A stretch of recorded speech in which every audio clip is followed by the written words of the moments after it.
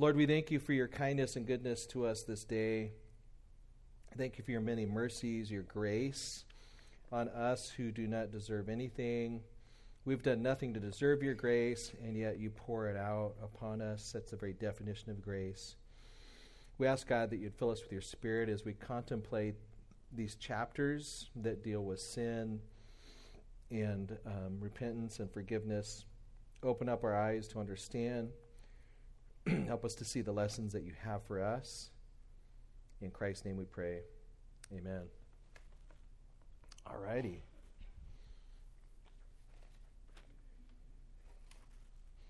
Thank you. You're a gentlewoman and a scholar. I appreciate it. Oh, let me see. Yes, it meets my approval. That was great.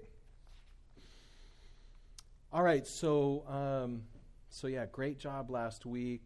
We're actually kind of going backwards now. We're going back to lesson 3. Anything stand out to you guys last week? I've shared a little bit what stood out to me, but anything stand out to you about Psalms?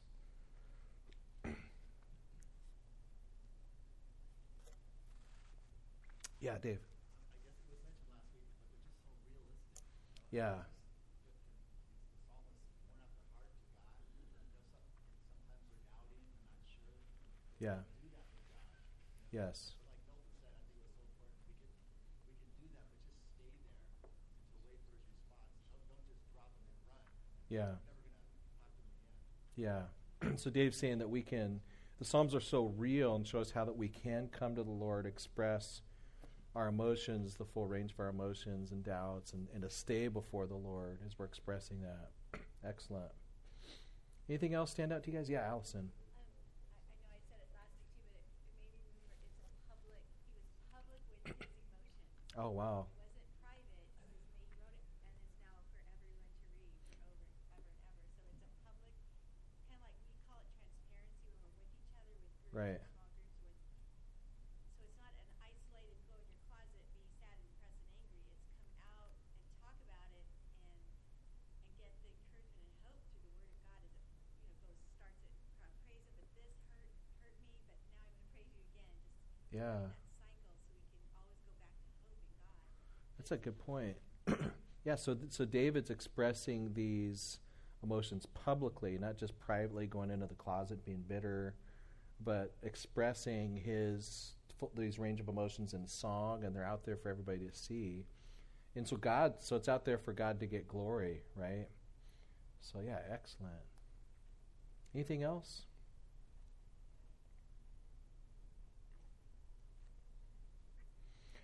All right.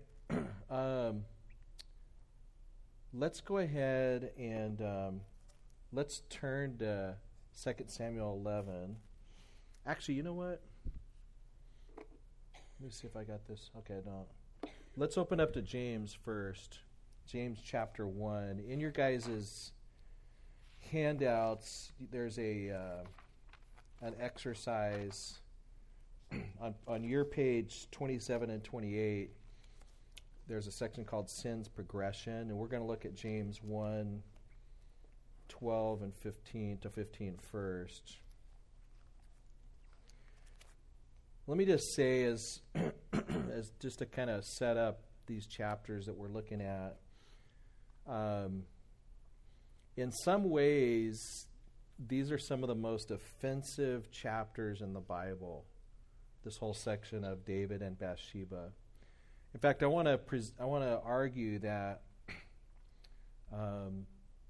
Christianity really hinges upon how we view these types of chapters in the Scripture. There are many today, and I have felt this at times, that would look at what we see with David and Bathsheba, the way God responds and so on, and say, this is just not right. Here is a guy who is powerful. He has power over people under him. He expresses that power over Uriah, that power over Bathsheba. This is a man that takes somebody else's wife, gets her pregnant, tries to get her husband drunk, or does get her husband drunk, tries to hide his sin. When that doesn't work, he orders the commander of his army to leave this faithful soldier hanging so that he dies. And then, in his hypocrisy, wants to have a man executed who takes a sheep from somebody. And then in the Hebrew, he says 2 words. And God says, okay, your sins are forgiven. What? What about Uriah? He's dead. What about Bathsheba, who has lost her husband, and now she's been taken into David's harem? And the Bible's going to call this guy a man after God's own heart? How in the world can we call this the one true religion that exalts the evil behavior of a king who takes advantage of people underneath him, and with just 2 words says, oh, yeah, the Lord, you will not die, you are forgiven? You see the problem? This just seems, on one level, this just seems like a big black eye on the face of Christianity or the face of Yahweh worship. And so how do we understand these chapters? How do we answer the critic, or maybe even yourself? You've read through these chapters and you're like, this just isn't right. How does God let David get off the hook for all of these evil deeds? I mean, if we picked up the paper and read about somebody in power, let's say one of our political officers who had slept with somebody else's wife and then had the husband snuffed out, and yet he got away with it, we would not be happy, right? There would be investigations, people would be calling for his head. This would be bad news. And if all of a sudden we saw on the news that he says, I've asked the Lord for forgiveness and the Lord has told me that he's forgiven me, I think most of us would be like, yeah, right. And yet that's what we're dealing with here. Let's start here in James 1 as we just consider how sin does develop. We'll read this section and then go back to chapter 11 of 2 Samuel and use this as a grid to read it. James says, blessed is the man who endures temptation, for when he has been approved, he will receive the crown of life, which the Lord has promised to those who love him. Let no one say when he is tempted, I am tempted by God, for God cannot be tempted by evil, nor does he himself tempt anyone. But each one is tempted when he is drawn away by his own desires and enticed. Then, when desire has conceived, it gives birth to sin, and when sin, and when it is full grown, it brings forth death. So, what do we see, particularly in verses 15, or 14 and 15? What's the progression of sin here that James is laying out for us?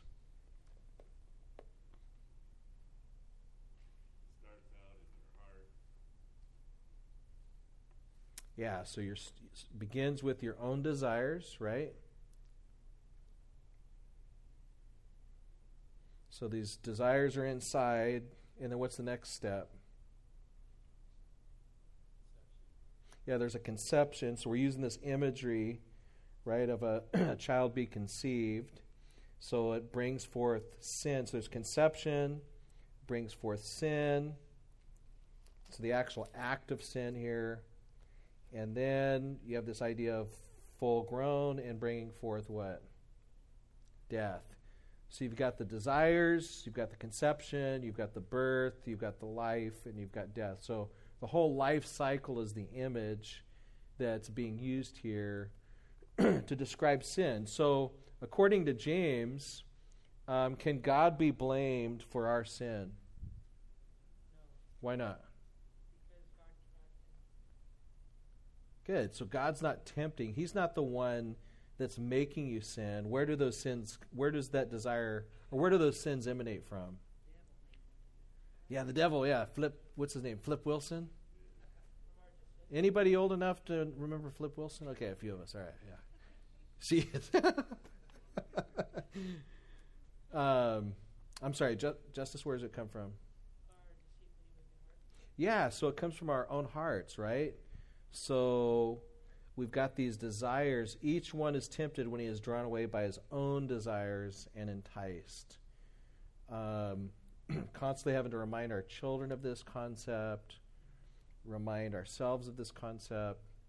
I always get in trouble when I use illustrations for my kids, so I'll pretend like it's somebody else's kid. There was once a parent who was talking to their child about why they would not allow for unrestricted access to their cell phone data plan. And they're like, "Don't you trust me?" And I was like, this parent was saying to this particular child, "I don't trust me." Okay, the problem is not you. The problem is desires come from within all of us. And so we need accountability. We need, there's just this weakness that's in everybody.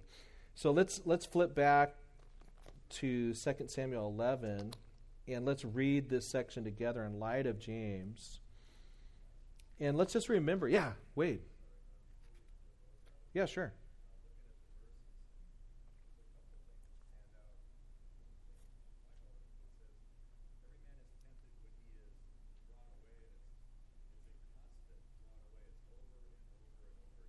Yeah. Right. Right.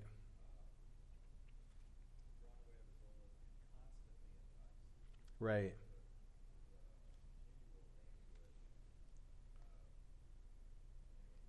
No, that's good. So Wade is talking about the constancy of the temptation, both from without and within. One of the reasons why Hebrews 10 tells us not to forsake the assembling of ourselves together, right? Because there's just this ongoing battle. I forget, I think it's Hebrews 3 that talks about while it is today, right? We have to always be, the deceitfulness of sin can move us away and harden our hearts just in a day. And so we always have to be vigilant about the weakness in our heart, using the resources that are available to us, God's Word, fellowship, so on. So here's David, and by the time we get to chapter 11, we've got David who defeated Goliath, David who followed the Lord in the wilderness, behaved in a very upstanding way in his interactions with Saul. He's eventually given the throne. He's subjecting his enemies by God's will. This guy, in a lot of ways, is really a hero. And if his story would have ended before chapter 11, we would look back and just be talking about all of the gallant things that David had done and the ways that the Lord had placed him on the throne.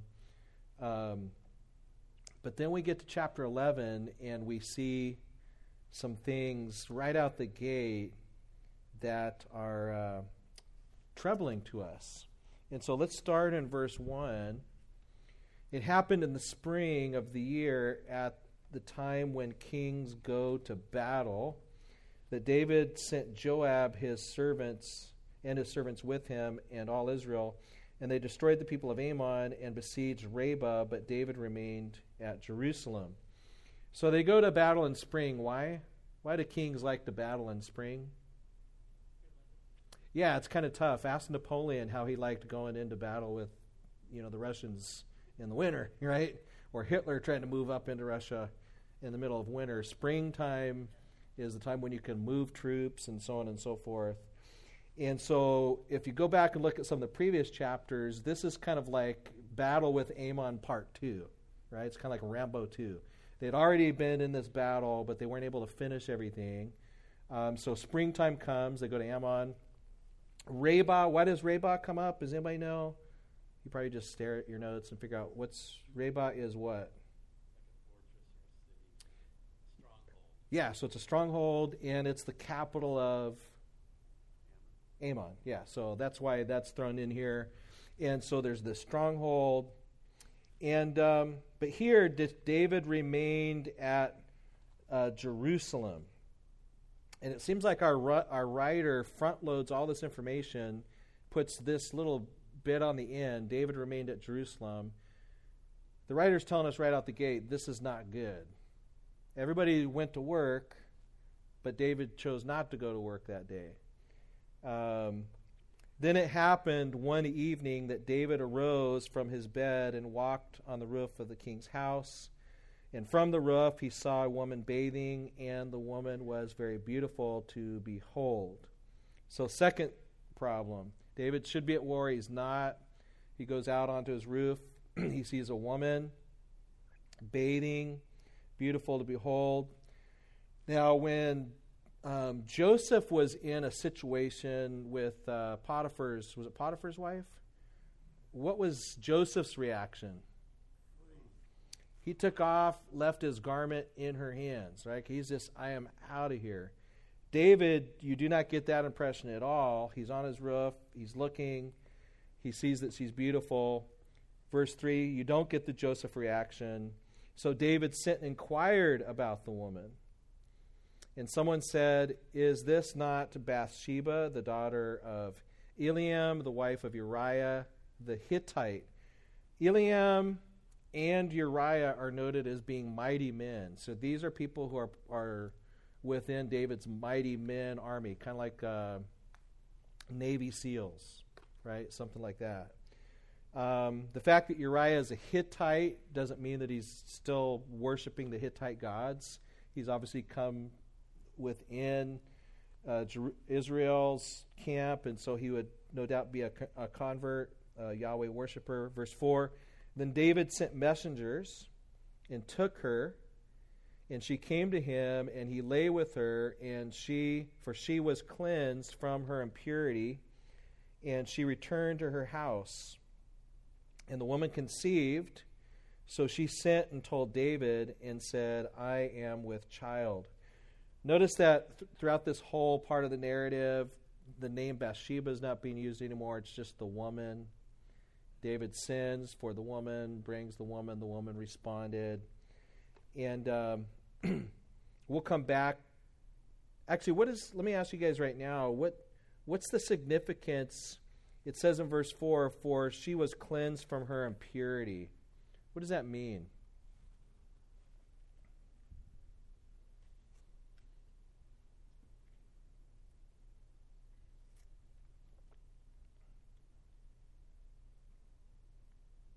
Got to know a little bit of Leviticus here.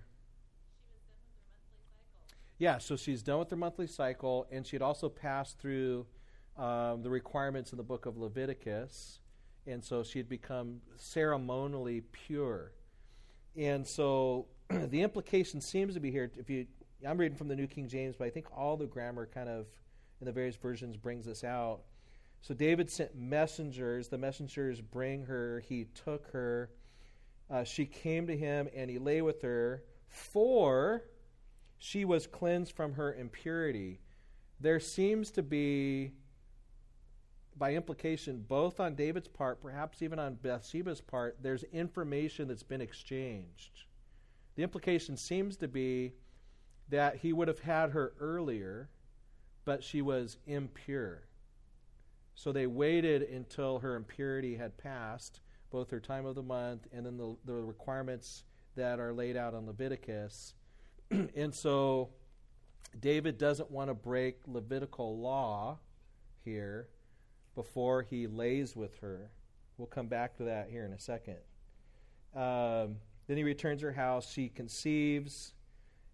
She sent and told David and said, I am with child. What's the other significance about the fact that this is after her quote-unquote time of impurity as far as identify? Yeah, go ahead, Barbara.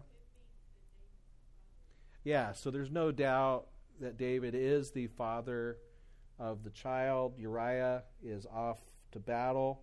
Let's look at verse 6. Then David sent to Joab, saying, send me Uriah the Hittite. And Joab sent Uriah to David.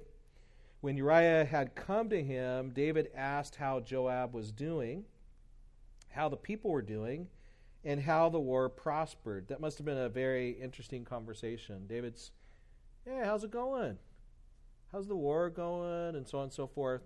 So David's just making conversation, and Uriah's got to be thinking, why did he bring me to get this information? David said to Uriah, go down to your house and wash your feet. So Uriah departed from the king's house, and a gift of food from the king followed him, but Uriah slept at the door of the king's house with all the servants of his lord and did not go down to his house. So when they told David, saying, Uriah did not go down to his house, David said to Uriah, did you not come from a journey? Why did you not go down to your house? Uriah said to David, the ark and Israel and Judah are dwelling in tents, and my lord Joab and the servants of my lord are encamped in the open fields. Shall I then go to my house to eat and to drink and to lie with my wife? As you live and as your soul lives, I will not do this thing. So right now, who's the hero of the story? Uriah is this faithful guy, and the author wants us to know that. He's just reporting the facts. David he's trying to control the situation. He's trying to hide his sin. But because Uriah is such a faithful soldier, it's just not working out. Verse 12, then David said to Uriah, wait here today also, and tomorrow I will let you depart. So Uriah remained in Jerusalem that day and the next. Now when David called him, he ate and drank before him, and he made him drunk. And at evening he went out to lie on his bed with the servants of his Lord, but he did not go down to his house. So here we have David, who doesn't go to work when he should be at work. He goes out on the roof and sees Bathsheba. I don't know, there's nothing in the text that would indicate that this was that there were more times that this had happened. I kind of wonder, given the position of David's roof and household, him being alone, is this something, had he been tempted like this before and had never acted upon it? Did he know that when he went out on the roof of his house, that there was a chance that his lust would be enticed? The text doesn't really tell us. But at the very least, he does go out that one time. He's enticed. He actually sins for Bathsheba. Bathsheba came to his place. He could have at that point stopped it, but instead he commits adultery, sends her back, she gets pregnant, and now he's getting his faithful soldier Uriah, getting him drunk to try to convince him or get him to go be with his wife to cover up his sin. You know, in these days, there were, historically, they could have had an abortion. It would be really, really messy. Lots of death happened. It wasn't like abortion was not an option in ancient times. But David decides, let's just try to cover it up with Uriah spending time with his wife. Verse 14, in the morning it happened that David wrote a letter to Joab and sent it by the hand of Uriah. This sounds like Shakespeare. Who is it? Is it Henry the Fifth? There's Henry V, where there's a note that's sent in the hand of the messengers for their execution. I forget. And he wrote in the letter saying, set Uriah in the front of the hottest battle and retreat from him, that he may be struck down and die.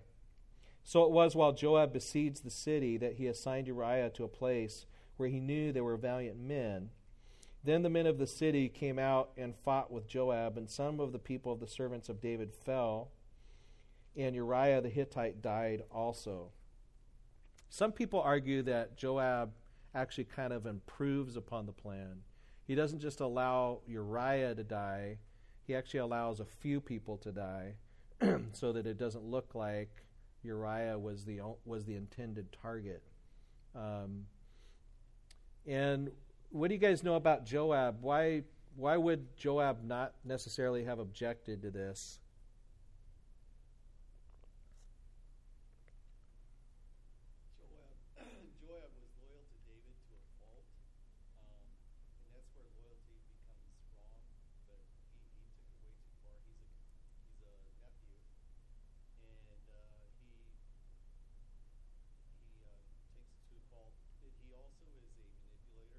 Right. And so it's like one of those things he's tucking in the back of his mind to maybe use later.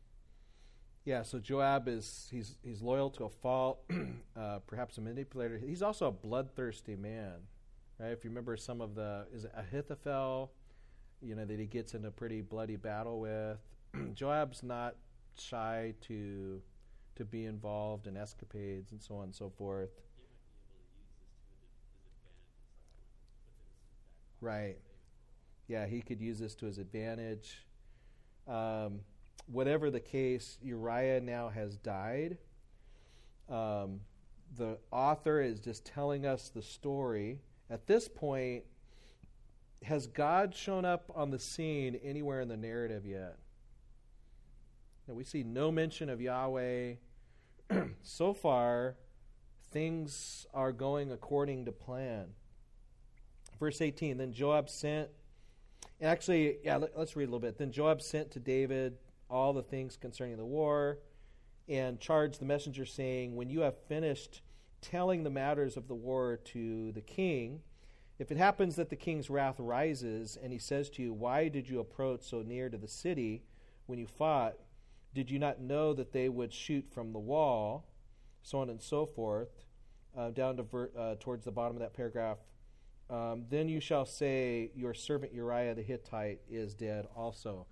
Joab knows, and this is one of the ironies of the chapter, is David, it seems like he was opposed to unnecessary bloodshed. He didn't want to put his men in harm's way unnecessarily.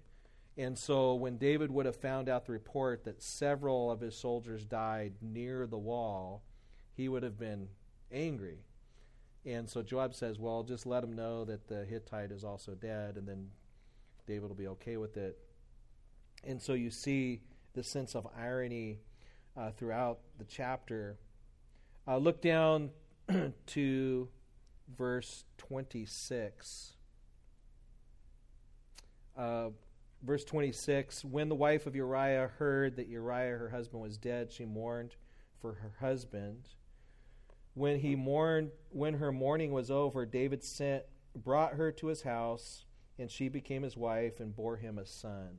Up to this point, it seems like everything has worked out. There's been no mention of Yahweh. David has successfully been able to eliminate the problem. But then the last sentence in the chapter, but the thing that David had done displeased the Lord. Literally was displeasing in the eyes of the Lord. Does anybody have a note on that? Am I correct? Okay, it was evil in the eyes of the Lord. And so while the Lord seems to be absent and silent from this chapter, God's eyes were all over it. There are many times when evil occurs and it just seems like, man, why are people getting away with this? Maybe even in your life or my life, there's times where we have gone through periods of sin and it just seems like the Lord's absent, or maybe he's not really responding. We're getting away with it. But one of the things that we see at the end of this chapter is God's eyes have been all over this deception. He thought he was doing this in secret, but he was not.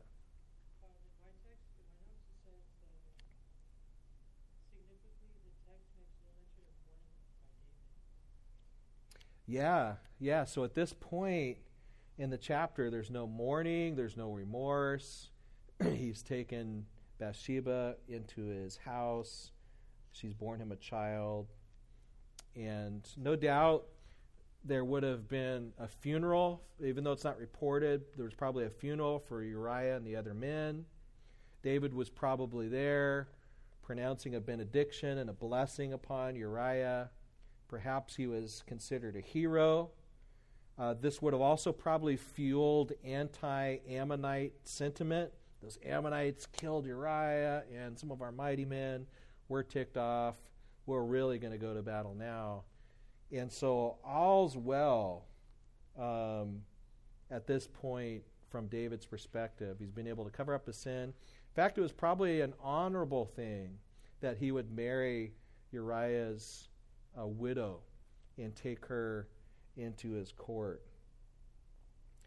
But just ask yourself at this point before we turn to chapter 12, what types of sins, are you dealing with or have you dealt with? Have you ever found yourself where you should be somewhere active? You should be in a particular location, but you've chosen not to go to that location. Have you ever been in a situation where now you found yourself enticed because you were not where you were supposed to be, or you're alone? One of the things that Moses Tate tells me, and this is a pretty common thing for missionaries and people that travel, is it is just not a good thing to travel as a missionary around the world, or a short-term missionary by yourself. It can be troublesome. And I don't know if you guys have ever heard the story of not Franklin Graham, Billy Graham. Billy Graham would always travel with at least one or two people, if not his little entourage. Not just for temptation's sake, but also he knew there were people that were out to get him. And he would actually send people into a hotel room before he would walk into the hotel room, lest somebody had put some gal in his hotel room ready to take pictures of him walking into the room. You think that kind of stuff doesn't happen, but it does. And so he was very careful about his travels. And I think there's a couple reasons for that. One, did Billy Graham think that God was not powerful enough to help him overcome sin? No, he knew the power of the gospel, but he also knew the weakness of an individual left to themselves. I remember probably about 6 months, I think this was about 6 months before I became a Christian. I was 14 years old. I was part of our marching band. We had 7 o'clock rehearsals every morning. And my dad came into my room, asked me if I wanted a ride to school. I said no, I was going to walk to school. And I had already purposed in my mind that I was going to walk to school, go to Alpha Beta, and shoplift at Alpha Beta. I was going to, and it was just nonsense stuff. It was like potato chips, some pens, I forget what else. And it was really early in the morning. It was still kind of dark. And so, like when you're looking out of, like, say, store windows from the inside and it's dark outside, there's this reflection and you can't really see out. So I'm down the hall stuffing my jacket with potato chips. Meanwhile, somebody from Alpha Beta is looking right down the same aisle, and they can see me doing this. I start to walk out of the store. Suddenly somebody's hand grabs my shoulder and says, "Where are you going, son?" All of a sudden my knees started to knock. I thought that was just in cartoons, but my knees were literally knocking. And they had me in some room, and I'm crying. I'm saying, "Please don't tell my dad. He's going to kill me," which he would. I think he almost did, But all this to say is, I had determined in my mind already what I wanted to do. I was going to Alpha Beta to do this sin. And I don't think it's outrageous to think. In fact, we see this, right, in the church all the time. You've probably seen it in your own heart, where we already at times know what we want to do in our sin, and we'll set the situation up so that we can engage in the sin, or maybe fall into the sin and then be able to blame some other situation. Here David is in a situation he should have never been in. He should have been out with his men. And so just allow the Lord to convict you. Are there times where you should be with other people and you just choose not to be? Are there times where you should be in a particular location or not in a particular location, and you choose to go to that location? If you guys remember Proverbs, I think it's Proverbs 5, talks about, is it Proverbs 5 or 7, talks about the guy who actually takes the path on the way to the harlot. It's like he's already purposed in his mind he's going to go by her street, and then she comes out and says, hey, come on in. And so he can almost kind of like convince himself that he got lured in by her, but he had already purposed to go down that direction.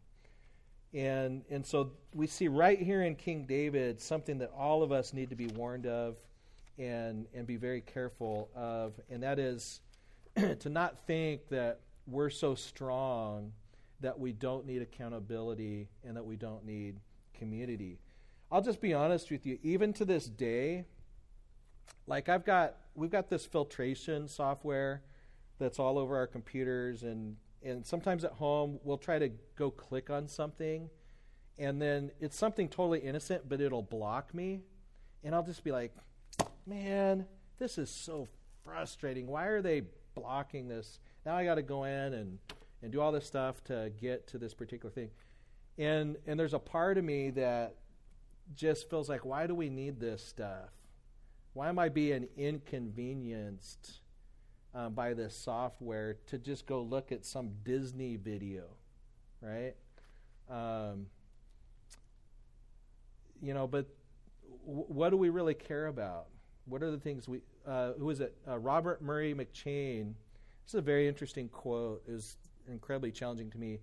He said that what his people and his church need more than anything else is his personal holiness.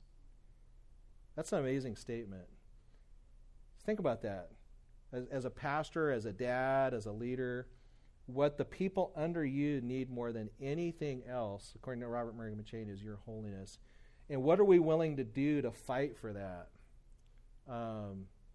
I think for me, there's a part of my heart that's so proud where I just feel like I don't need these restrictions. I don't need this accountability. I don't need you asking me questions, right? But in reality, we do. We do need people asking us questions. We do need one another.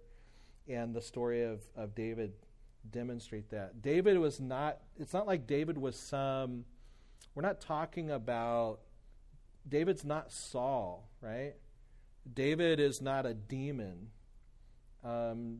David's not Absalom. This is King David, a man after God's own heart.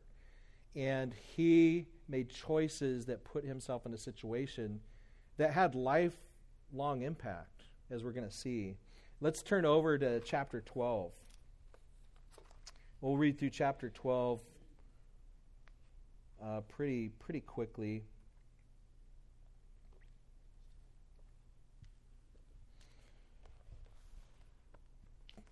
So you guys know the story, many of you.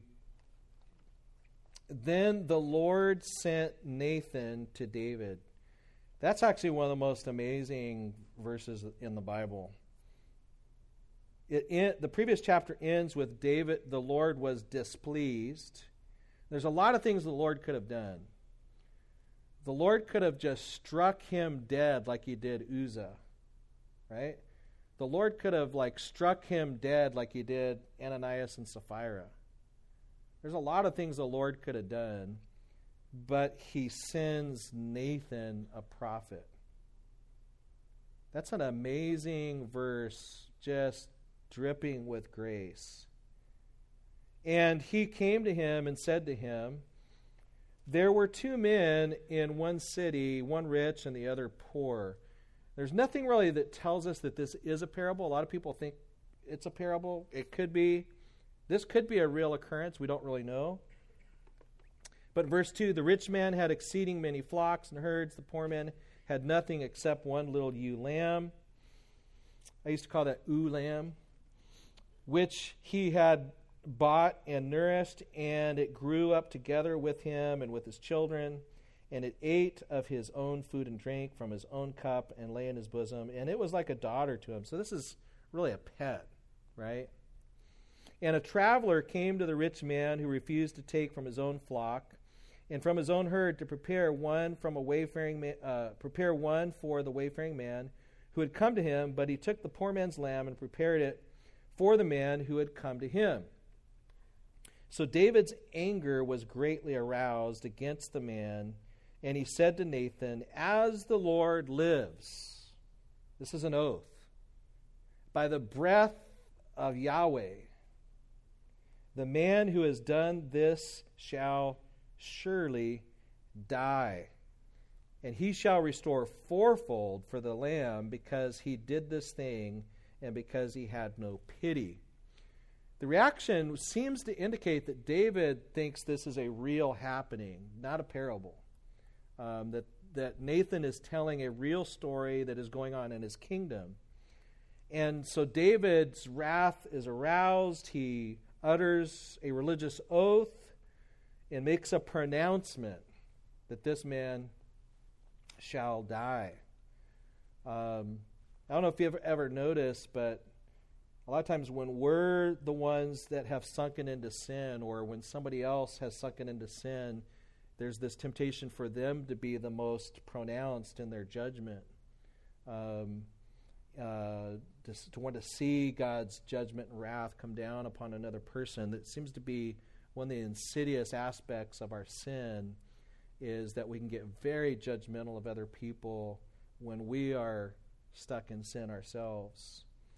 Verse 7, then Nathan said to David, you are the man. Thus says the Lord God of Israel. And so now we're going to see some pronouncements of the consequences that are coming upon David. Pretty amazing stuff that Nathan, we know that he's a prophet, that he was sent to deliver a message from the Lord. As far as the way he went about delivering the message, we don't know how much of it was actually dictated by the Lord, how much of it was Nathan saying, okay, how can I approach the king on this? I'm going to tell him the story. But the way that he goes about it is pretty ingenious, whether it's direct divine dictation or whether it's just Holy Spirit wisdom. So he says from the Lord, I anointed you king over Israel. So this is dictation here. I delivered you from the hand of Saul. I gave you your master's house, your master's wives into your keeping, and gave you the house of Israel and Judah. The idea here of him giving his master's wives is any king would inherit the harem of the previous king. This is not necessarily David having multiple sexual relationships with the harem, but in ancient days, when you took over the kingship, the harem was passed down to you. We can talk about that ethically if you want later. And that had, and if that had been too little, I also would have given you much more. Why have you despised the commandment of the Lord to do evil in his sight? You have killed Uriah the Hittite with the sword, and you have taken his wife to be your wife, and have killed him with the sword of the people of Ammon. Now, in all likelihood, it seems that Nathan would have received this information by direct divine revelation. It could be that the gossip mill and the scuttlebutt was moving. My inclination is to think that the Lord just told Nathan, and here's Nathan just revealing this to him. Verse 10, now, therefore, the sword shall never depart from your house, because you have despised me, and you have taken the wife of Uriah the Hittite to be your wife. Thus says the Lord, behold, I will raise up adversity against you from your own house. I will take your wives before your eyes and give them to your neighbor, and you shall lie with, and he shall lie with your wives in the sight of the sun, for you did it secretly, but I will do this thing before all Israel, before the sun. These are part of the pronouncements of the cursings of Deuteronomy 28. If you go back and look Deuteronomy 28 or Leviticus 26, Israel was told that if you do these things, you'll be blessed. If you do these things, you'll be cursed. Part of the cursings is foreigners coming into your land and basically taking your families from you right before you. And now your families are no longer yours to enjoy and to oversee. It was not uncommon at all. In fact, it's still a practice today. When a nation would come in, like Nebuchadnezzar came in and attacked Judah, one of the methods that they would use to try to obliterate a society is they would force intermarriage, so that they could try to remove that race from the planet. And so, as we're going to see later in the book, Absalom takes over, and we have these terrible things that begin to happen. Verse 13. So this is all the pronouncement of the consequences of the sin. Verse 13, so David said to Nathan 2 words in the Hebrew, I have sinned against the Lord. I have sinned against the Lord. And Nathan said to David, the Lord has put away your sin, and you shall not die. Let's just stop right there. David says 2 words, and Nathan, by direct divine revelation from the Lord, says, the Lord has put away your sin, and you shall not die. Did David deserve to die?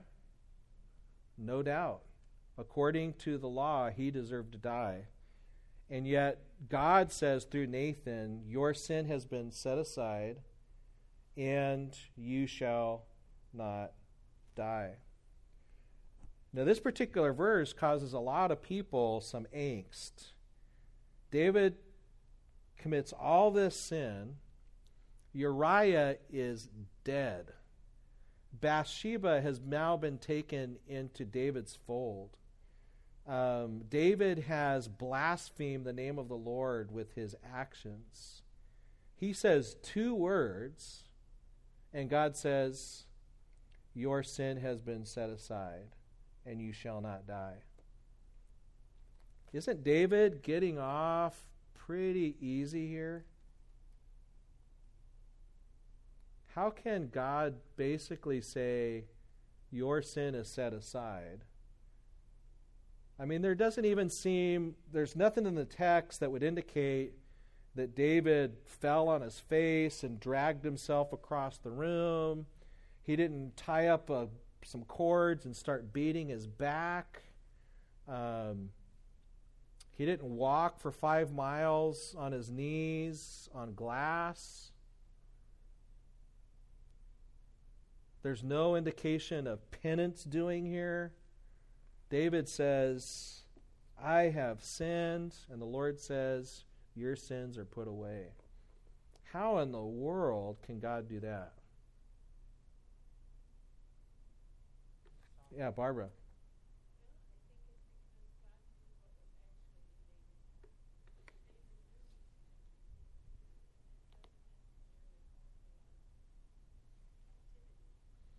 Okay.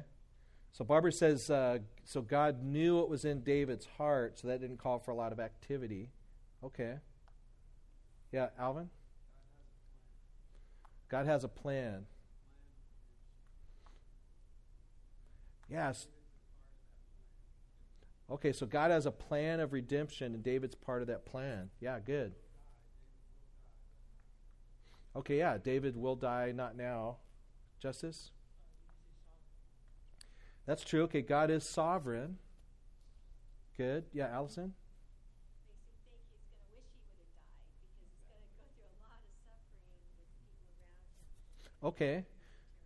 So David's perhaps going to wish that he would have died because of the consequences of everything that's going to happen in the future. So does that make us okay with the forgiveness that David's going to suffer penance in the future? He's going to go through all these terrible things with Absalom, and warfare's never going to leave his house. And so now we're okay with God saying you're forgiven because we know David's going to pay for it in the future. Two thoughts. Huh? God's the one who said all those things were wrong in the first place. Okay. God's the one who gave the law. God's the one who said it was wrong. But God, who sees all time as once, Christ was already covering that sin. Okay, so Judy is saying that God's the one that saw all the sin, and God is the one that has already seen Christ as dying on the cross. And if I'm putting words in your mouth, but applying that to David at this point, that God is pronouncing forgiveness, not because David's going to pay for it in the future, not because David's just a nice guy and is really, really, really, really sorry. But God is pronouncing something that is truly miraculous. Yeah, Joe had something, and then Dan. God has already promised David that from his seed all the nations of the earth are going to be blessed. The judgment that's already made a promise. Yeah, so there's this promise that's been made to David already back in chapter 7 that all of the nations would be blessed through David. Was this a bilateral promise or a unilateral? Is this a promise that was based upon whether David kept his end of the bargain, or is it something that God says, I swear this by myself? Unilateral. So the Davidic covenant is unilateral. Dan? We read chapter 11, and our normal reaction is, this is messed up. This is a horrible thing that's happened, as you've already said. Right. And it's easy for us to come to that judgment and to have this sense of something bad needs to balance this out. And at least for myself, I tend to take more lightly my own sin. And yet, when I had to come to God in repentance, I'm very grateful for His grace and for Him not pouring out the wrath that I deserve.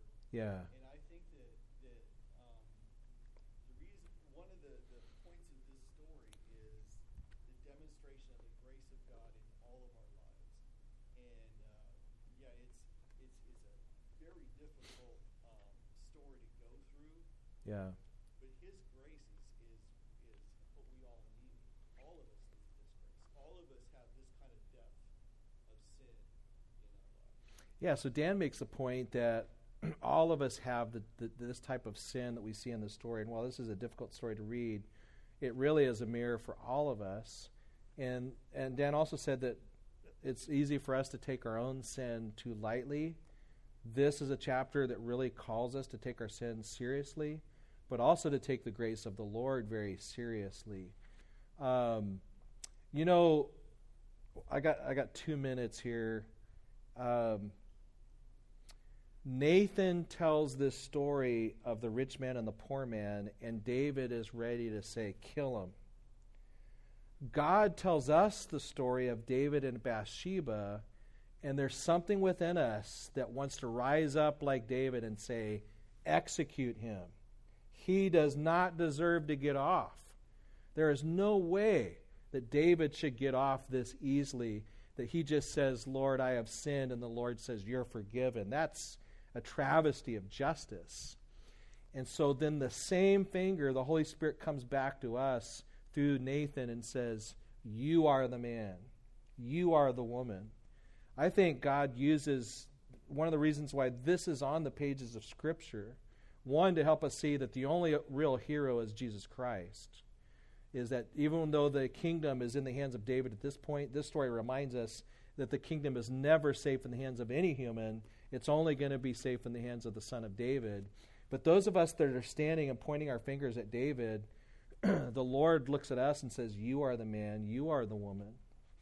And it should be a reminder for us to look inward at our own sin, that someone like David, who has is a man after God's own heart, could fall into this type of sin. Every one of us in this room can. And every one of us in this room, on one level or another, has committed such sins. And so it's a reminder of us to humble ourselves and understand really the miracle of forgiveness. I've talked about this commentary in the past, but Ralph Davies, in his commentary in 2 Samuel, he says so many of us still have this idea of vending machine forgiveness, that we pop in our coin of penance and out comes forgiveness. We prostrate ourselves enough and go through enough gyrations, say enough prayers, beat ourselves up enough, we drop in our coin, and then God is somewhat obligated to give us forgiveness, rather than the Bible's view that forgiveness is a miracle that comes from a sovereign God. And it doesn't come because of our sincerity. It doesn't come because we've done enough penance. It comes because God has reached out to us in sovereign grace.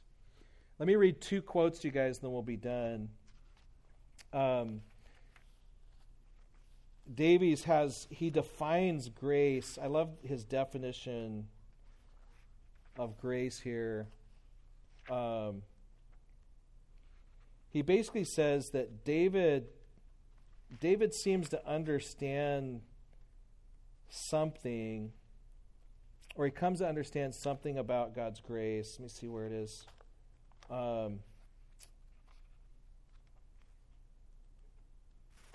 I've got it written down. Where did it go? Oh, here we go. Check. I'll email this to you guys. Grace.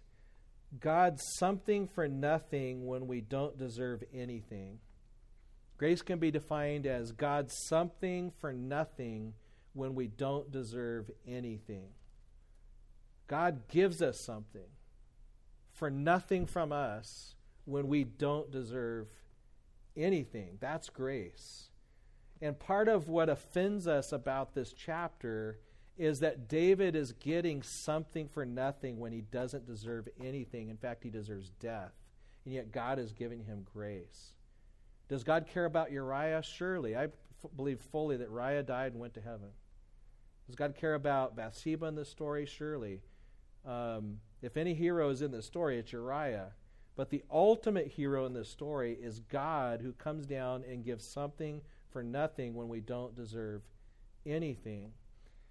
And that's, if we really understand the gospel, that's grace. And that's what drives us to Romans 6 that says, if this is really the gospel, why don't we just all sin that grace may abound? If that question never comes up in your mind, we don't understand grace.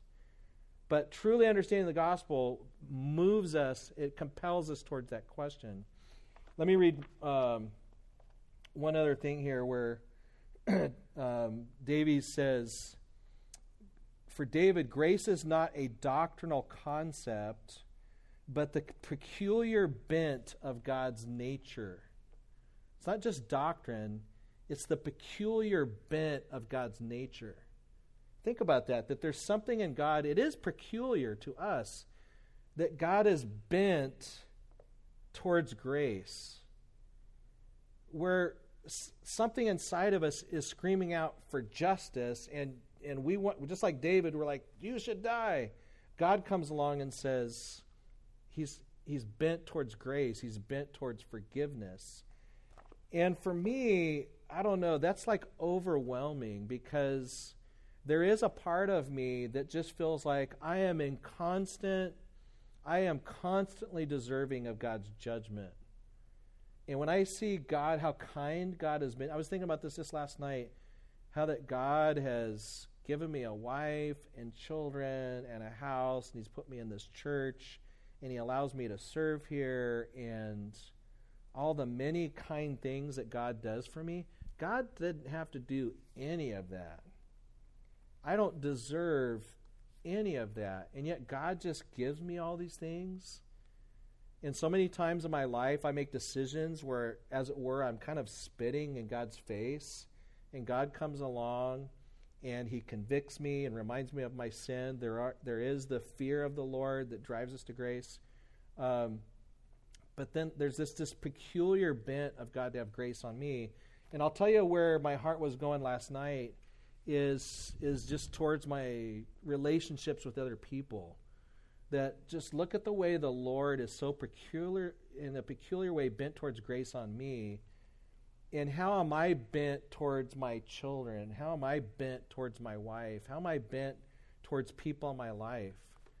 Am I giving them, am I willing to give the people in my life something for nothing, though they deserve, beyond what they really deserve? Or am I trying to exact my pound of flesh?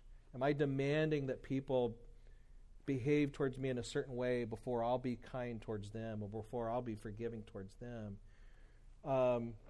It also just is giving me hope. I mean, yes, there are consequences that are going to follow David the rest of his life.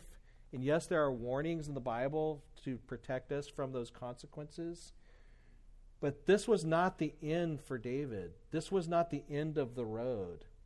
And if your children fall into sin, it's not the end of the road. if you fall into sin, yes, we're praying that God will protect you from sin, but God is peculiarly bent towards forgiveness, and there is the rest of the story. God is, I don't know if that makes sense. It's just, there may be things that you've done, even in your recent past, that where you feel like it's over for me. My life has no future whatsoever. Maybe there's something that's happened to you in your distant past where you've just, for years, you've just been saying, God cannot accept me. God cannot use me anymore. There's no, I sense no hope for the future. Just know that we have a God who is bent towards grace. He is bent towards forgiveness. And if this story teaches us anything, I think that's it. I'll be up here for questions. We've gone over time. But let's go ahead and pray. And then next week, we'll move on into lesson 5. Lord, we just thank you so much. You are really the hero of these chapters. And so we just thank you for the reminder of your grace, also your justice. We know that there are consequences that you have laid out in life that are unavoidable. And so we pray, Lord, that we would heed those warnings. We would also just see how that forgiveness is not something that's earned. It's a miracle that has been accomplished for us through Christ. We pray, Father, that you'd help us to just constantly grow in our understanding. Help us understand our weakness. Well, we can do all things through Christ who strengthens us, that without you we can do nothing. Every one of us in this room is prone towards deception. We have areas in our lives that can really trap us, and so thus we need your word, we need community, we need the conviction of your Spirit. We pray that you protect us from the devil, and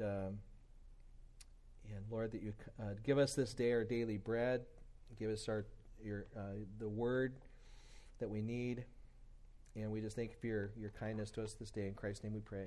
Amen.